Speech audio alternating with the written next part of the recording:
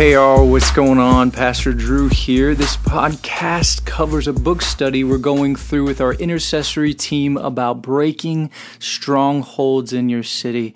It's a book by C. Peter Wagner. So before I go any further, I just want to thank Anne-Marie, our intercessory team leader, for leading us through this previous week's chapter. She led us brilliantly. I'm just blessed by her spiritual insight and leadership. So God bless you, Anne-Marie. Thank you. If we were all here, we'd give her a round of applause, right? But since we're not, this is what we get. And again, thank you. We're so blessed by you. Okay, so today we're in our second to last week of this book study. Such a wonderful book, and just so excited about getting to launch into spiritual mapping pretty soon over our city. But today we're talking about chapter 8 of the book, which is another case study of spiritual mapping. So what I feel like Wagner is telling us is that there's more than one way to do this. So the basic layout for this chapter is that Mark McGregor does a bunch of historical research for the city of Seattle, and then Bev Klopp and her intercessory team takes that historical info and uses it to inform them as they spiritually map the city. So section 1 is McGregor's historical breakdown of Seattle. Then in that he answers 20 questions. Then the second part of the chapter is Klopp's spiritual mapping section. So as I reflect on how Wagner is showing us how to spiritually map cities, I just love the implicit message he's giving us to gather all the information, but that it's okay to carry out strategic intercessory prayer in our unique way. Now, in other words, he's showing us multiple ways intercessory teams have successfully spiritually mapped locations without nailing us down and saying, this is the one way to do it. Here it is. And he doesn't do that. I just love that. He gives us the license to be who God has made us to be as an intercessory team and to move in the unique direction that God would call us to move. So that's just exciting. So we're just going to start here with the 20 questions that McGregor answers in this chapter. And the first question is, what place does your city have in this nation's history? So obviously, since Seattle isn't as relevant to the spiritual battle that we're fighting, I thought I'd just make a few notes about Orlando to answer these questions. Now, these notes are on the brief amount of history that I know about Orlando without much research. So I would say, to answer this question, the most historical thing about Orlando is Disney. Because Disney, it's become worldwide known as the vacation capital. This isn't just nationwide, this is worldwide. Everyone knows Disney. Okay, the second question is, was there ever the imposition of a new culture or language through the conquest? I kind of think that question is strangely worded, but here we go. I'm sure there was cultural change in the transition from the Indian tribes who lived here to the people who took the land from them and made this Orlando. But we'll have to do much more study on that, and it could be that Kim Linaway has already done study on that. She may have that info, but I don't have much of that information right now. All right, question number 3. What were the religious practices of the ancient peoples on the site? Again, I don't know the answer to this question, but I am curious to find out. And even if it's just from Disney and even the Lady of the Lake at Lake Eola, I wouldn't be surprised if the ancient religious practices had something to do with creativity or some sort of artistic emphasis. Let's find out. I'm curious now. All right, number 4, the fourth question is, was there a time when a new religion emerged? So as we know, Orlando is filled with a myriad of cultures. Many religions, we're just a very multicultural area. But it seems like there was probably a big shift in religion and culture when the land or surrounding land was taken from the Native Americans. And there was probably another big shift when Disney brought its culture to town. Through Disney, it's not like Disney's a religion, but I believe it can be for some people. For some, it is a healthy, fun place, but for others, it's become this religion of escape, and it's become an obsession. I think also, to add to this topic, Disney is also a gateway for much of the multicultural, creative, and even relativistic pluralism, which means just a mixing together of religions. And that's what's really emphasized here in Orlando. So, was there a time where new religion emerged? And we'll have to do more research on this, but it seems like the shifting from Indians to the people who took over the land and Disney, in the brief history that I know, those are the two shifts. All right, so number 5. Under what circumstances did the gospel first enter the city? I'll be fascinated to learn this, but I don't know that yet. Number 6, has the city government ever disintegrated?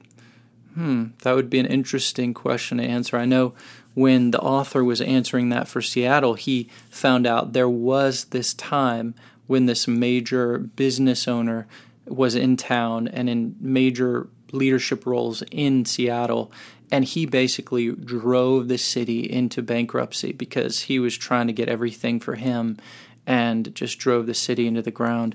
And it would be interesting to find out if anything like that happened in Orlando. I don't know of anything, but... Okay, number 7. What has been the leadership style of past governments? Again, excited to find out, but I don't know. Number 8. Have there ever been wars that affected the city? Now, it sounds like there was a battle between the Native Americans here and those who were taking the land from Native Americans. And from what I understand, it was a slaughter. It was very sad. But other than that, I don't know if there was any other war history here. There might be. It could be something to do with pirates, or I don't know. But we'll have to find out. Number 9. Was the city itself the site for a battle? Again, I don't know. Excited to find out. Number 10. What names have been used to label the city, and what are their meanings? There's a couple different things I found on this one. Just quick Google search. Orlando city model is as you like it. I mean, that already has this relativistic vibe to it. Also, pride is a word seen on some Orlando flags, and it's really ingrained in our culture here.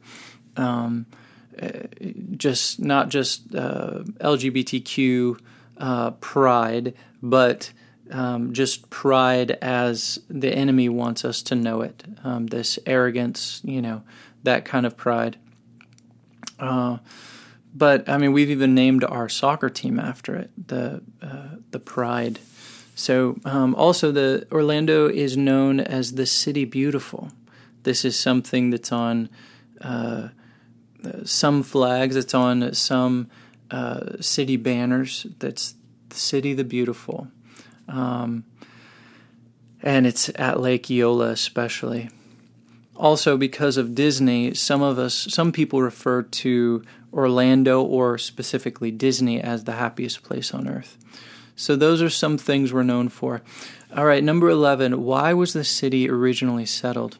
Again, not sure, but really excited to find out. Love that historical stuff.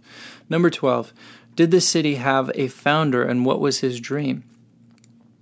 Again, not sure, but I'm excited to learn what the original founders their dream was.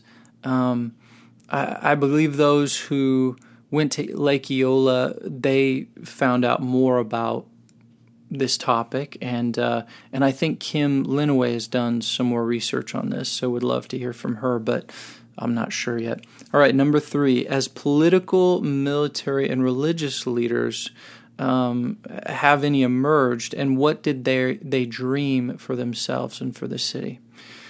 So I don't know about the emergence of political, military, religious leaders here, but I do know that Walt Disney, which we've already talked about, Disney being somewhat of a religious thing in itself, just because it's so worldwide known, so many people come here to escape for it. So in a way, some people can have this unhealthy obsession or religion about Disney. Well, I don't know all of Walt Disney's history, but I do know that he had a dream.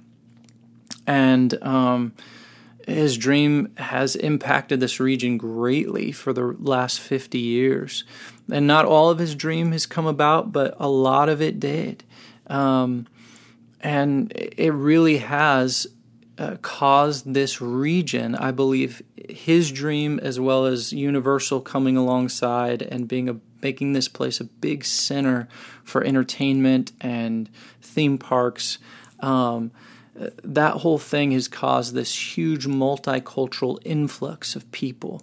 A lot of people move here because there's a lot of business and money to be made here. All right, number 14. What political, economic, and religious institutions have dominated the life of the city? So this is a bigger question than what I'm prepared to answer right now. I do have some thoughts, but really they're probably not very informed. So let's get more informed and we can answer the question. Number 15, what has been the experience of immigrants in the city? Now, I don't know all of the history on this, but it seems that we are a very welcoming city to immigrants, since many come from all around the world to vacation here. And a lot of people move into our area as well. Once again, it seems that at least in part, Disney and Universal have a lot to do with this welcoming atmosphere. But a part of it, at least, is motivated by business to welcome people to come and spend money. But as it would seem with Disney, the dream wasn't necessarily founded in a bad motive. The idea was to embrace this multicultural utopia, as Disney shares. But Disney plus this entertainment industry, they've also provided a lot of jobs. So again, it's not necessarily all bad. Some of it is really good. And maybe as we pray into it and research it more, maybe we find that a lot of it's really good.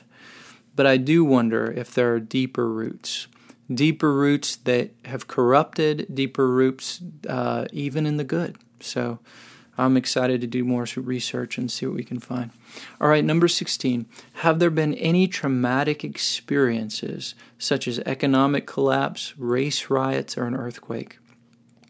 Again, Kim Linaway brought it to our attention that there were Native Indians, Native Americans in the surrounding area that were massacred at one time. So that is definitely radical and traumatic in racial trauma. It's horrible.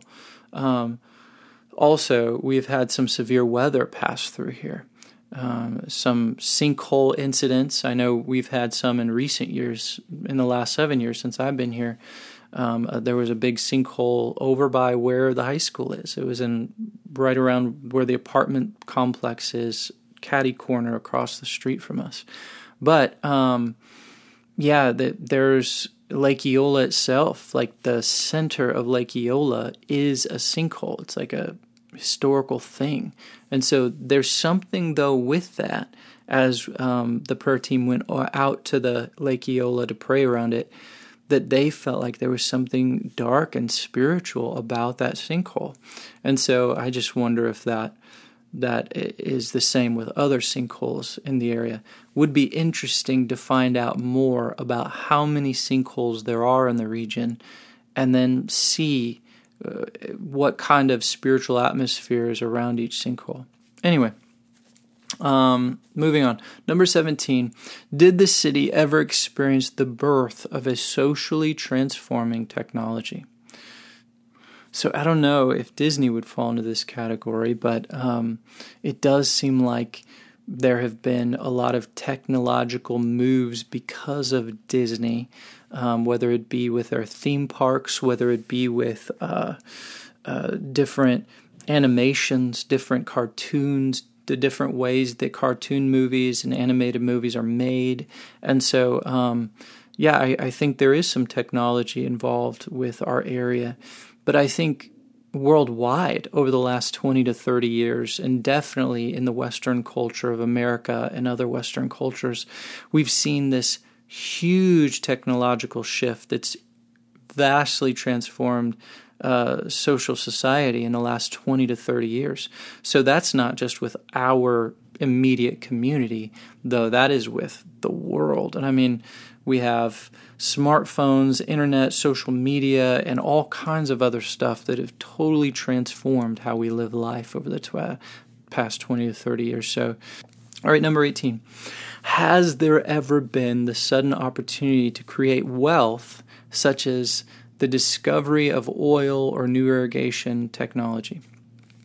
Again, Disney. Theme parks and entertainment seem to be the main revenue of lots of dollars floating in around this area. But as we've prayed, I know human trafficking keeps coming up as something the Lord wants us to come against in this area. So that may be even a bigger industry here. I don't know. But I'm excited to learn and to do more research.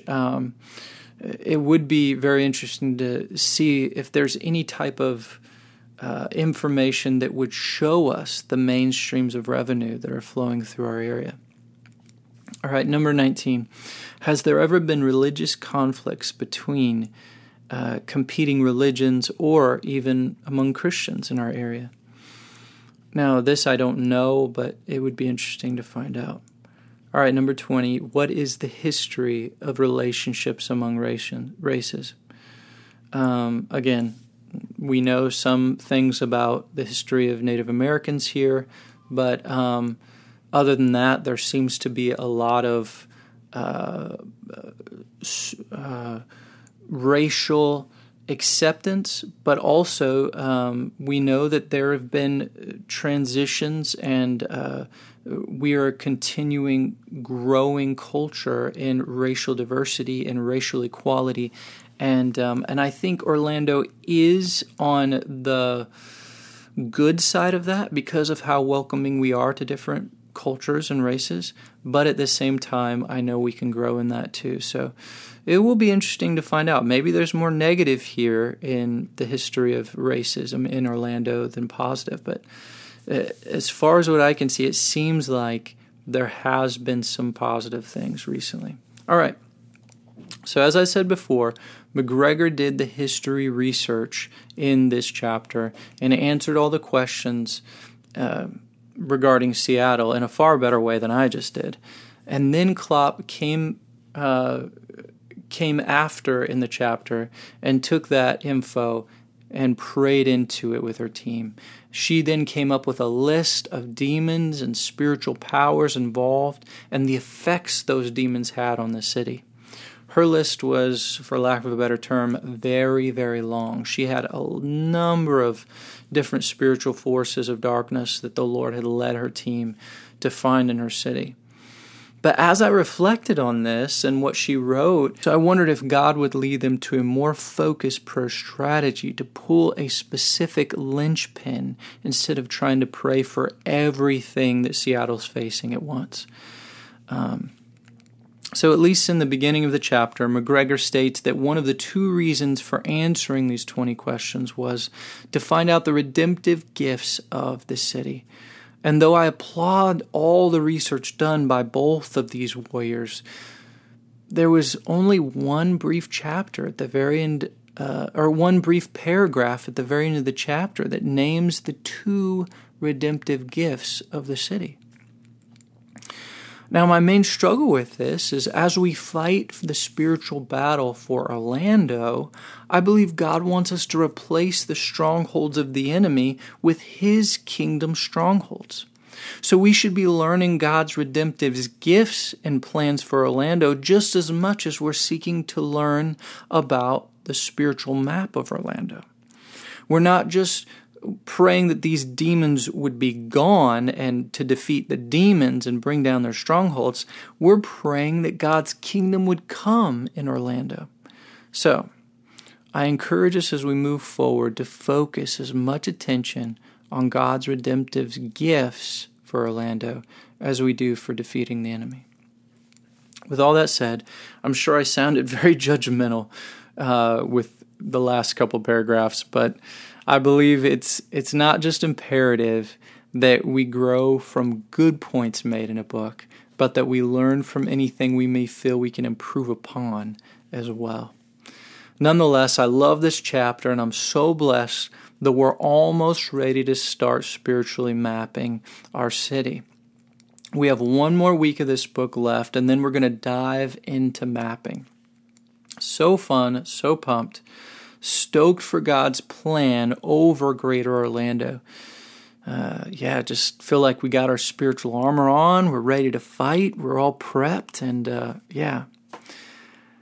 So I love you all, and just want to say I'm so blessed to minister with each of you.